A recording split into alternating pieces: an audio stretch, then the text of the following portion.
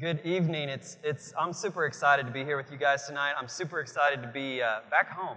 It's awesome to be back home, be with friends, be with family, and be with people that I'm getting ready to know. So let's just go ahead and get started tonight. There are going to be a few more scriptures than I normally have, but it's gonna work out, I promise. I'll never bring you something that doesn't cost. I'll bring you a sacrifice. I will never bring you something that doesn't cost. I'm going to bring you a sacrifice. Bow your heads with me tonight.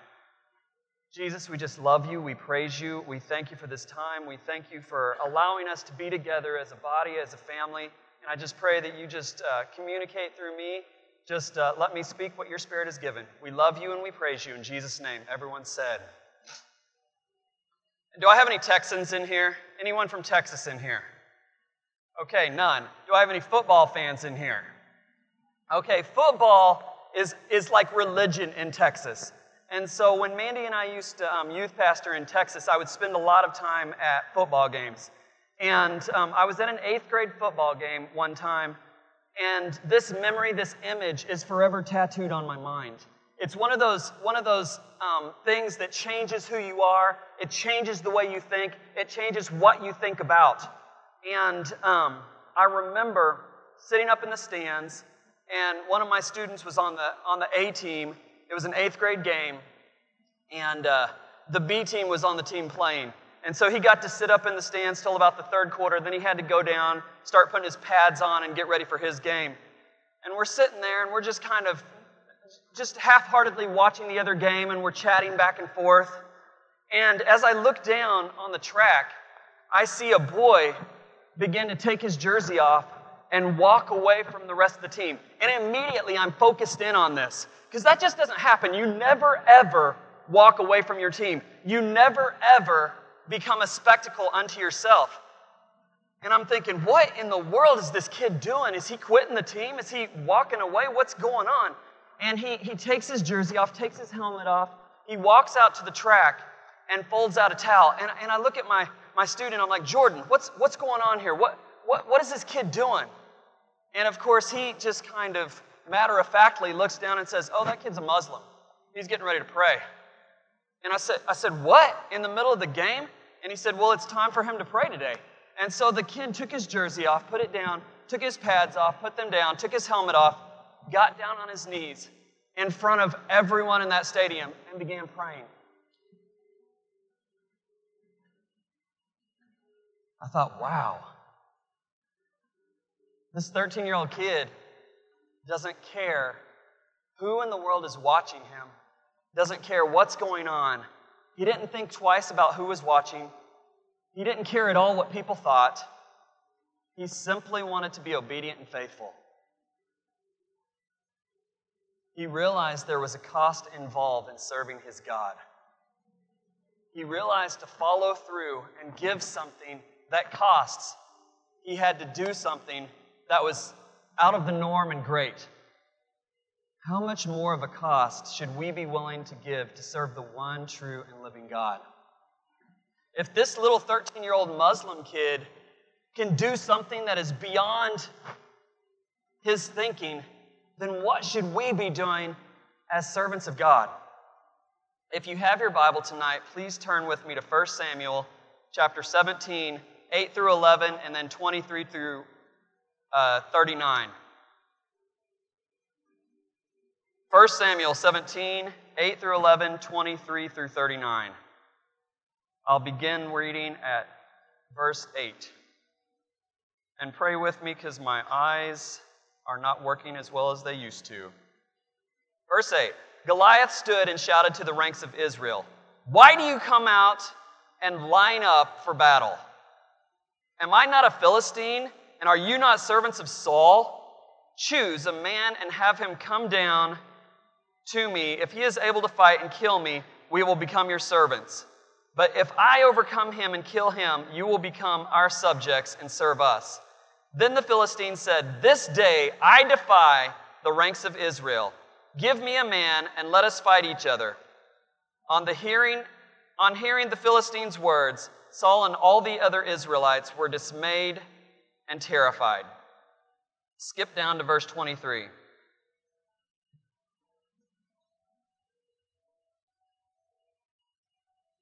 As he was talking with them, Goliath the Philistine champion from Gath stepped out from his lines and shouted his usual defiance, and David heard it. When the Israelites saw the man, they all ran from him in great fear.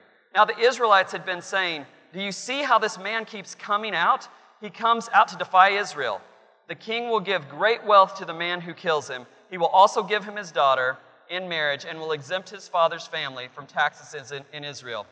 David asked the man standing near him, "What will be done for the man who kills this Philistine and removes this disgrace from Israel? Who is this uncircumcised Philistine that he should defy the armies of the living God?" They repeated to him what they had been saying and told him, "This is what will be done for the man who kills him." Then Eliab, David's oldest brother, heard him speaking with the men. He turned and burned with anger at him and asked, Why have you come down here? And whom did you leave the sheep with? I know how conceited you are and how wicked your heart is.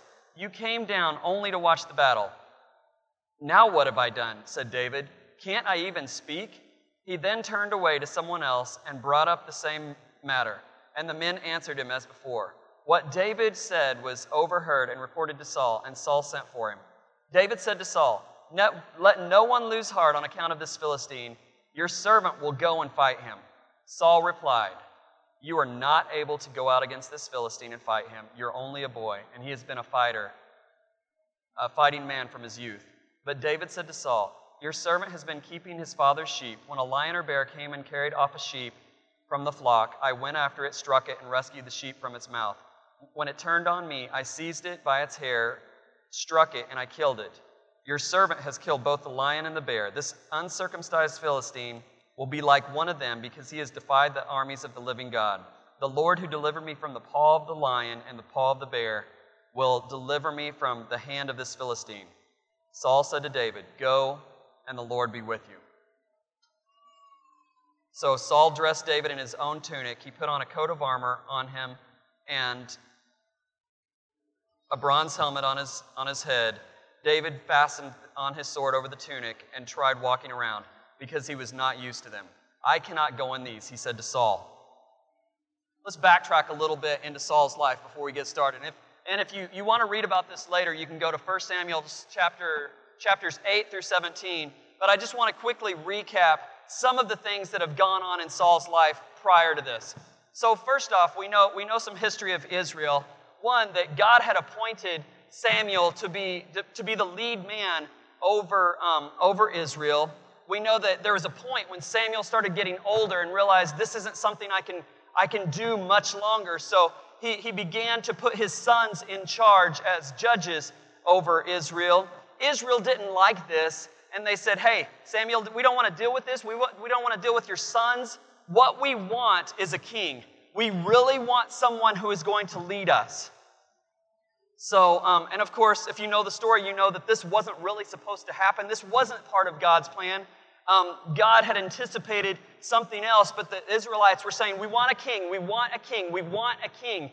And so Samuel began to talk back and forth with God, and finally God said, "Go ahead, give them what they want, give them the king." Samuel then anointed Saul. Saul became king. Verse 32, Saul speaking to David, "You're just a kid.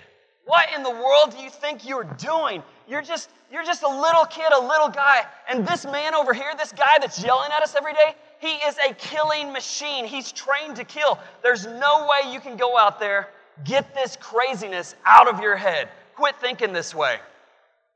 You see, Saul had gone through a transformation. Saul was God's original pick as king. And even before the coronation, initially he had a transformed heart, an empowering of the Holy Spirit, a physically imposing body, a humble attitude, and Samuel's guidance. He'd even at one point demonstrated the gift of prophecy. All of these things that we look at and consider the perfect makeup of the leader and the king of Israel. He was everything that Israel needed, but he soon began making some impulsive, some foolish, and some disobedient decisions. And then we go back to this point of debate between he and David. and he was still king in title, but God was already moving forward. David was in a period of preparation, and the Spirit of God had been replaced by an evil spirit in Saul's life. It was Saul's role, it was his obligation as king to face the giant. He was called to be the champion of Israel. And in fact, upon coronation, upon being named king, everyone marveled at how big he was. He was a head taller than everyone else. He was a physically imposing man, and he was called to be this champion. But he didn't step into his destiny. He didn't step into the calling that God had placed over his life. And as he's out there on this battlefield, he's deciding that I'm not too sure about giving to God something that's going to cost me. I don't know if I want to step into this role. In chapter 10, verse 22, when Saul was being proclaimed king, he was nowhere to be found. And I thought this was really interesting because this is where we're starting, is we're talking about giving God something that is going to cost me a lot, about being a sacrifice. And here's the man who's called to be king, and on the day he's being placed into this position, he's nowhere to be found. He was playing hide and seek and had hidden himself in some baggage somewhere. The men had to go find him, track him down. Why? He was scared of the power that he suddenly had. He was going to be exposed to negative feelings of those around him. He knew that Israel wasn't supposed to have a king anyway. The Israelites had sinned by making this request. Israel is just in a bad place right now. It's just not the best place to be. It's not the best place to want to lead. But all of these things were leading him to cynicism, doubt, and discouragement. And these were the things that were filling his heart now. He determined that facing this 9-foot-tall, ugly dude wasn't a risk he wanted to take. And as the days grew more and more until 40 had finally passed, that doubt was just reinforced. I'm sure as he's standing here facing David, and they're having this back and forth, that maybe a conversation that he had previously had with Samuel was swirling through his mind. And he remembers words that Samuel were saying, something like, "Your kingdom is not going to endure. God has already sought out a man after his own heart." If you just listened and obeyed God instead of doing your own thing, the kingdom of Israel would be established for all time under your rule. And I think about that right now, and I think, had Saul, on the first day that Goliath came out, if Saul would have just repented and just said, "God, I'm sorry for the mess ups I did. I'm sorry for what I didn't do and what I did do." If he would have just repented at that moment and went out, faced Goliath, and we know that he would have killed Goliath on the spot, then maybe history would have been completely different. But it didn't happen that way. If you just listened and obeyed God instead of doing your own thing, the kingdom of Israel would be forever under your rule. First thing I want to talk about tonight is extravagant giving begins with ultra obedience and unusual faith. In verse 33, Saul said, "No, it's not happening. You are not going out there. You're just a kid. You are not doing this." That didn't stop David at all. David responded with, "You know what? I don't care what you say. I've tended sheep. There have been bears. There have been lions. Not a single one of those ever stopped me. They came after me. I struck them down. I defeated them. And I'll tell you what, if I can single-handedly take out a lion, or if I can single-handedly take out a bear, I guarantee you I can take this guy out. I promise you that." And something interesting happened. Right after this conversation, right after David began to share this, Saul did a quick about-face and said, "Okay, go, do it. Go." When you begin sharing the mighty exploits that God has allowed you to take part in, hard, cynical, and skeptical hearts begin changing. It might be tough sometimes, guys, because people might not want to go along with what God is calling you to do, but don't get down. Appeal to your past victories. God didn't fail David with a lion or a bear, so there is absolutely no way that he'll fail him with a human, no matter how big he is. Appeal to your victories. David said, "I'll fight that goofball. Let no one lose heart. We've got this. We've absolutely got this." If there's something you're struggling with, if there's something that you're having difficulty walking into, if there's something that you know God is calling you to, but it's just too tough, it's just too hard, and no matter what you do, you can't wrap your mind around it, begin to appeal to your past victories. Begin to look at what God has done through you before. Begin to think back to the way that He super powerfully and miraculously allowed you to walk through this thing. Every time I start to get frustrated, or every time I start to second-guess God and to think, man, God, I don't know if I can do this. I don't know if this is going to fall through the way you want it. I start to look back at all the times He has blessed me, all the times He has helped me to walk through a situation, and I realize if He did it then He's definitely going to do it now. Working at Teen Challenge, we would see girls walk in monthly, and they would look at me, and they'd look right in my eyes, and they'd say, you know what? I'll do whatever you say. I'll follow these rules. I'll be quiet when I'm told to be quiet. I'll stand up when I'm told to stand up. I'll write whatever you tell me to write. But this Jesus stuff, I'm not believing it. And there's nothing you can do to make me believe that. And there were some girls that were pretty convincing because they added some very colorful language along with that. And I'd just say, okay, that's cool. Okay. But I knew that I knew because of what I'd seen before, because of all those conversations that I'd had in the past, that God was going to do something in these girls, that God was going to change their minds, was going to change their hearts, was going to change their thoughts, was going to change their perspectives, and change them from the inside out. And 99% of the time, that's what happened. Pretty soon, a month down the road, after this girl said, I don't believe in God, I don't want anything to do with God, she was professing to be a Christ follower. And that's really cool to know that I wasn't going to allow this stress or this worry to infiltrate who I was. I was simply going to rely on what God had done in the past. Saul goes on to say, if you're going to do this, you may as well wear my armor. It's the best there is.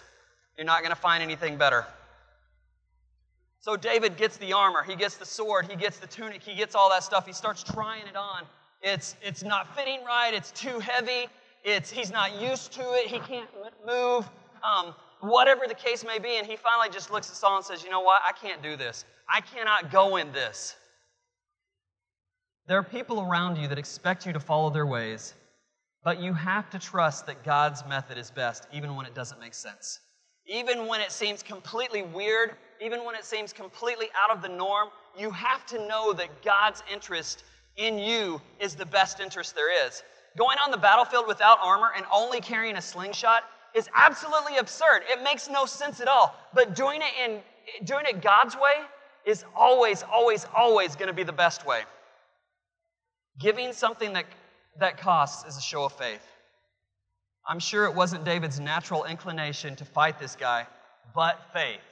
But faith. You never bring something extravagant to God without faith. It's not possible. It wasn't just Saul, though, who was going against him.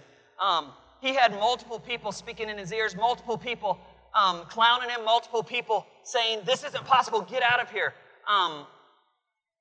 It wasn't just Saul going against him. His older brother angrily called him out and even began to say things that weren't true. You conceited and you wicked heart. It didn't faze him.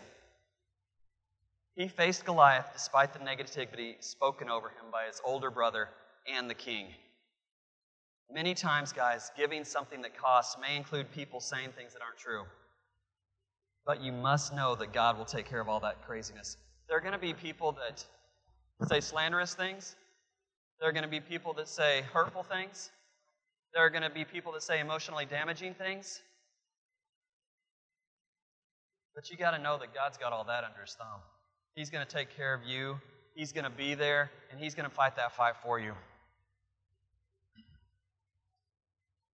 In a time when you did what your older brothers told you to do, he chose to faithfully obey God, and it resulted in a dead giant.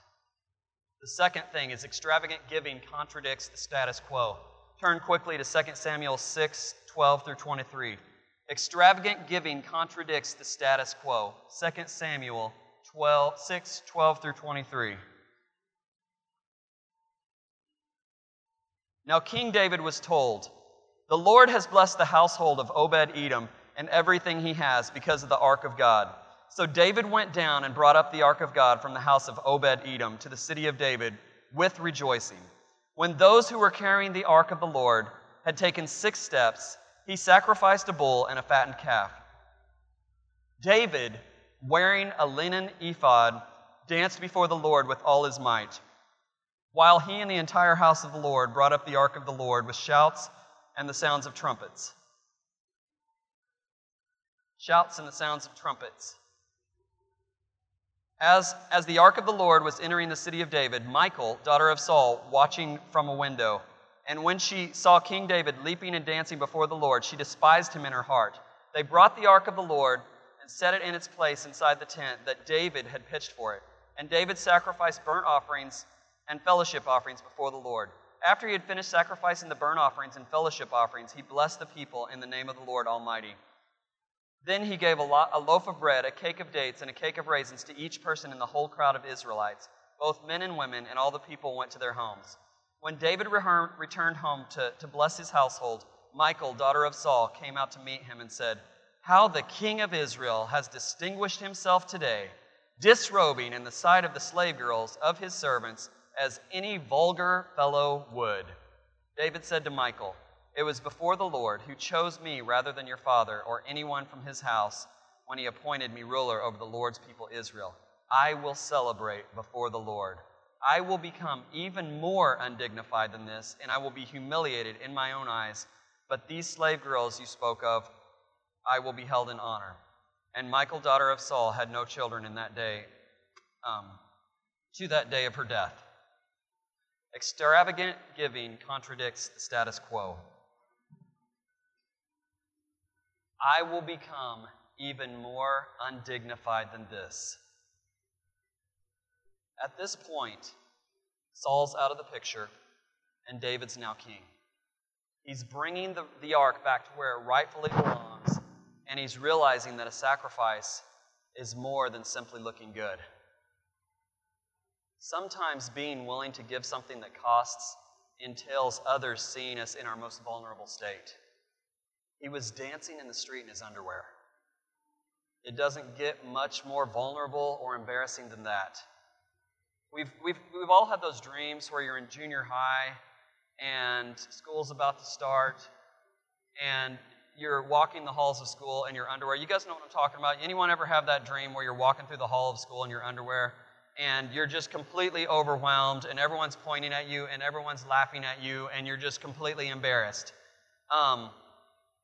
What David was doing right now was more intense than that. It's much more intense when you're the king, the ruler over a nation.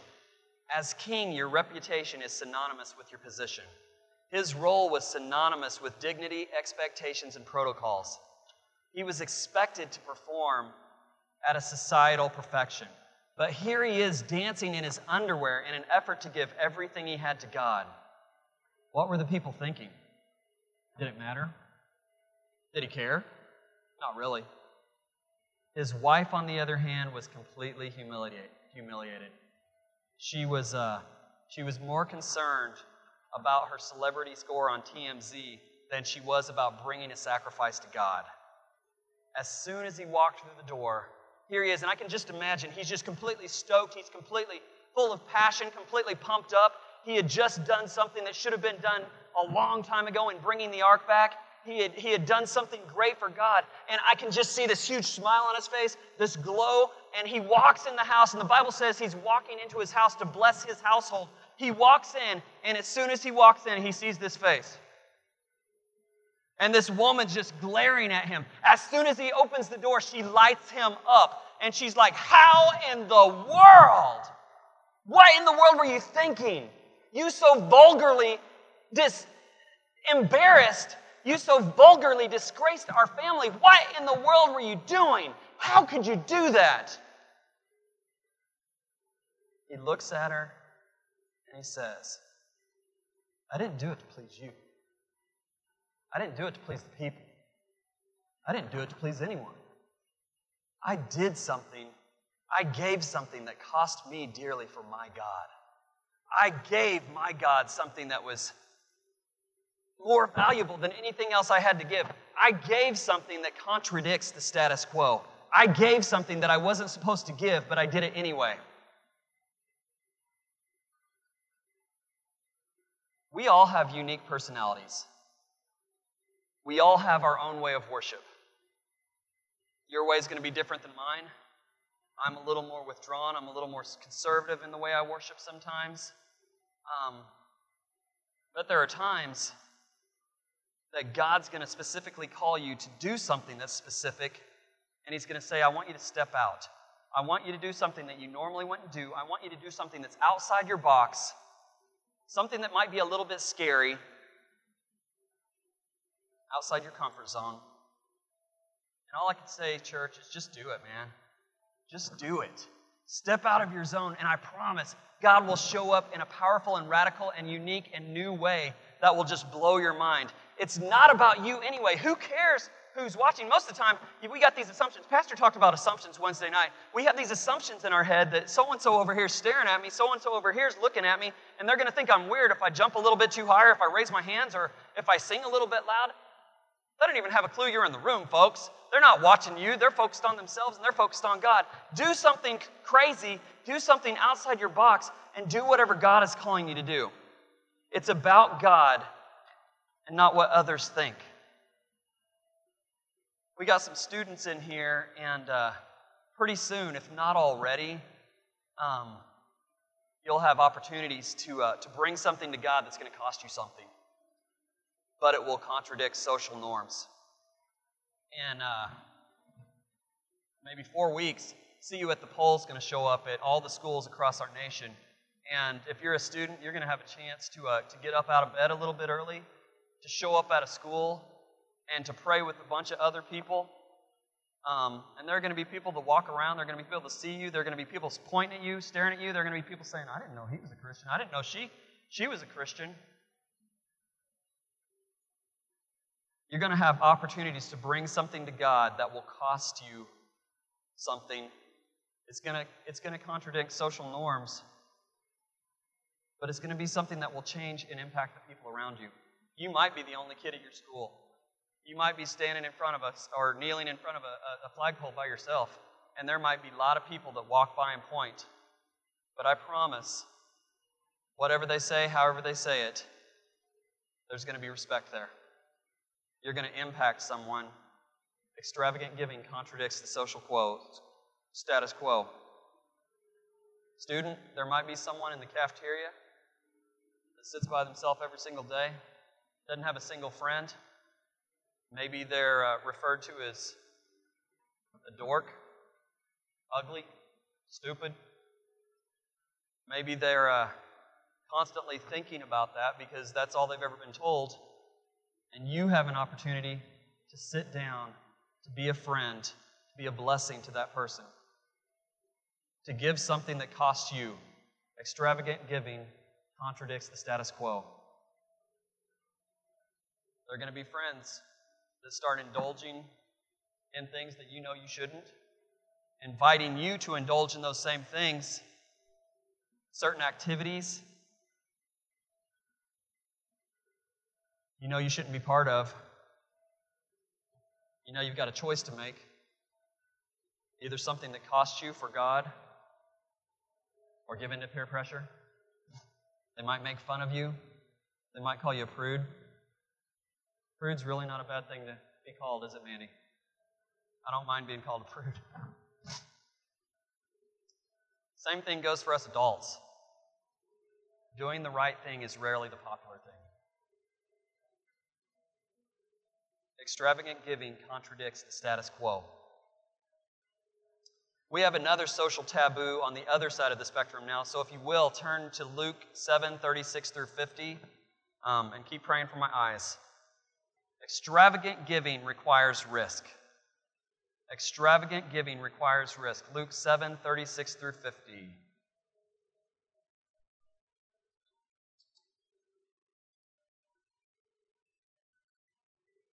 Now, one of the Pharisees invited Jesus to have dinner with him. So he went to the Pharisee's house and reclined at a table. When a woman who had lived a sinful life in that town learned that Jesus was eating at the Pharisee's house, she brought an alabaster jar of perfume. And as she stood behind him at his feet, weeping, she began to wet his feet with her tears. Then she wiped them with her hair, kissed them, and poured perfume on them.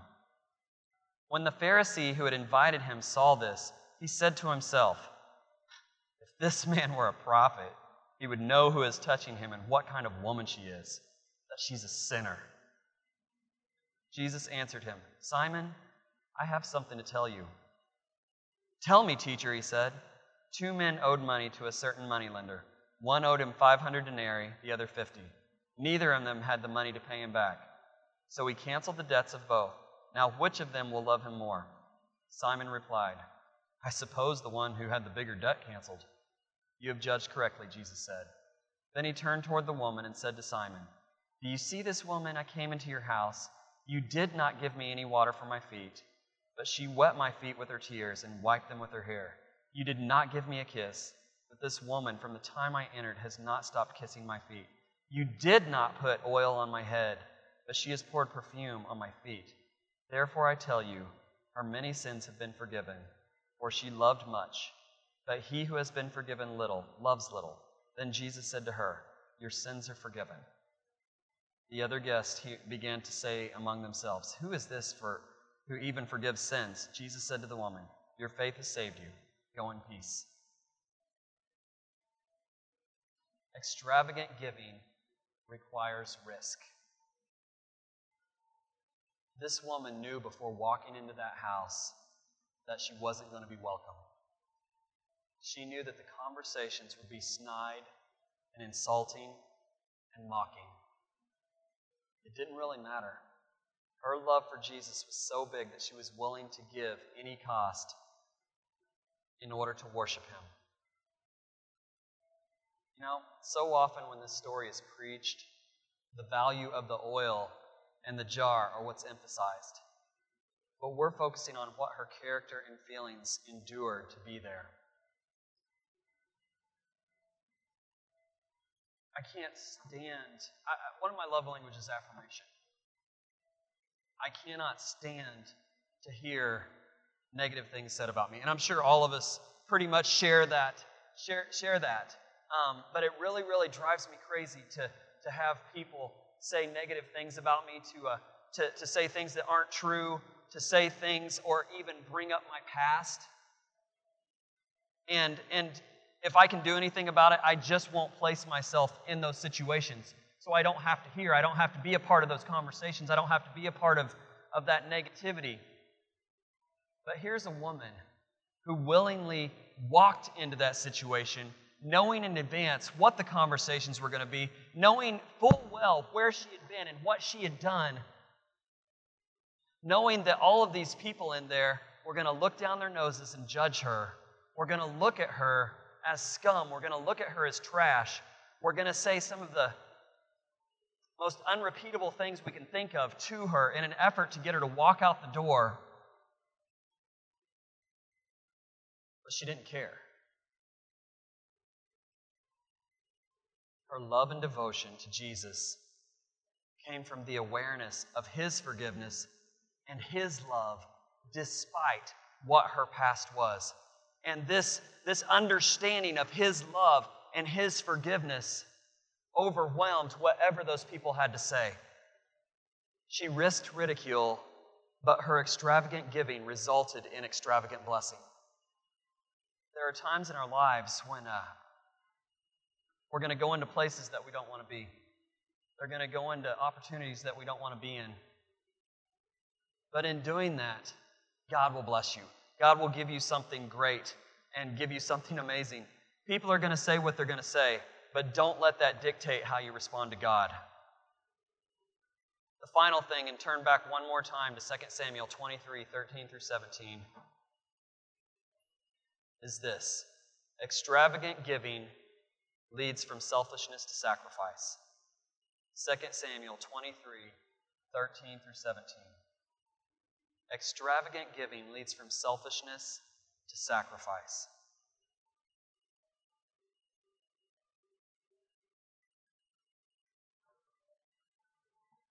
2 Samuel 23, 13 to 17 says this. During harvest time, 3 of the 30 chief men came down to David at the cave of Adullam, while a band of Philistines was encamped in the valley of Rephaim. At that time, David was in the stronghold, and the Philistine garrison was at Bethlehem. David longed for water and said, "Oh, that someone would get me a drink of water from the well near the gate of Bethlehem." So the 3 mighty men broke through the Philistine lines, drew water from the well near the gate of Bethlehem, and carried it back to David. But he refused to drink it. Instead, he poured it out before the Lord. "Far be it from me, O Lord, to do this," he said. "Is it not the blood of men who went at the risk of their lives?" And David would not drink it. David would not drink it. In the 3 previous examples I talked about, David and the woman dealt with external influencers. There is a point when the outside voices won't even be heard anymore. But it's now time to deal with us personally giving up our personal desires in order to give something to God that costs. You know, there's a point where when we're growing, there's always going to be those people who are talking in your ear. There's always going to be people who are saying something negative. There's always going to be people who are slamming you or insulting you. And you got to get past that first. You got to get to a point where you're no longer hearing those external influencers, that you're no longer allowing those people to phase you. You're no longer allowing those people to dictate what you're doing, how you're doing it. But you also got to get past giving up your personal desires in order to give something to God that costs. And that's what David was dealing with now.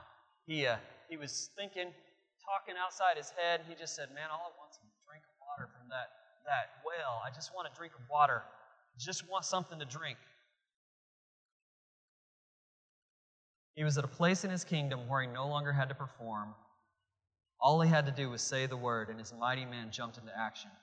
No questions, no second guessing, no frustrations. There were simply men who would never bring their king something that didn't cost them personally. There was no cost too big to give to their king.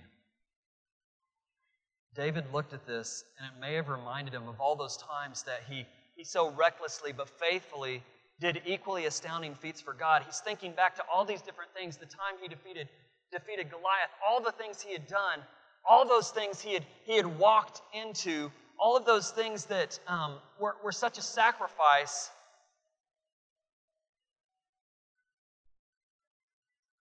And now here he is sitting back waiting. He realized, you know what, I can't take the easy way out. I can't let such an amazingly brave act of sacrifice go to waste by simply drinking this water and then forgetting about it.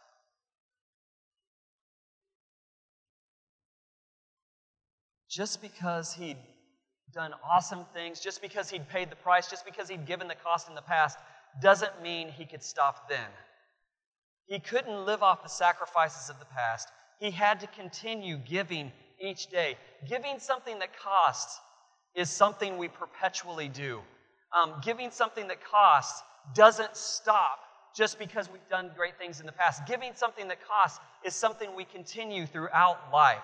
Too many people choose to stay satisfied with where they're at instead of consistently giving something new to God. Luke 14:27 says that if we don't carry our cross with us daily and follow Jesus, we can't be His disciple. This is something we do. This is something we start new and fresh and passionately every single day. This is something that doesn't end just because you've reached a certain level of quote-unquote mature Christianity. The more mature you are, the more you should be doing this. This is something that we continue to give to God on a daily basis. The offering of the mighty men was greater than the actual sacrifice. Their eager willingness to do this without hesitation spoke of their love for their king. They didn't even think twice. They didn't even hesitate. They simply did what they knew that they should do. And that's what I want to do. Extravagant giving leads from selfishness to sacrifice. I want to get to a point in my life where I'm no longer focused on my personal needs. I'm more focused on His needs. I'm no longer thinking about what I need to do to fix or to make myself happy. I need to be thinking about what He needs for me to bless Him. Finally, extravagant giving ends with lives changed. We might have some harsh critics. We might have to take some scary risks. To give something that costs you, you're going to have to obey like you never have. You'll have to step into a new area of faith. And you'll have to quit thinking about just you. But when you start doing these things and giving something that never cost you nothing, you'll begin impacting people in a way that you never thought possible. God did it. He gave us something that cost Him everything. His Son. That Muslim kid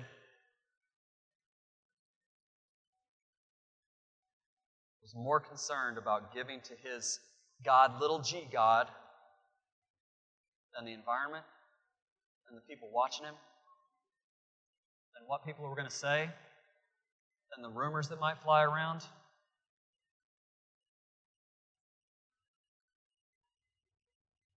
All he cared about was being obedient. How much more should we, who have been forgiven by the God of all gods,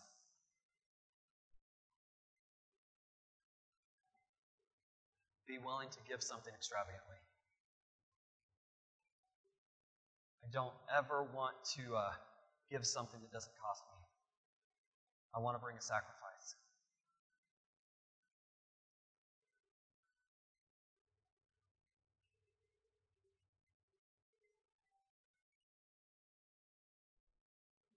Jesus gave everything He had.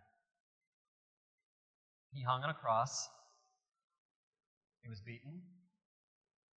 He was mocked. He was hurt.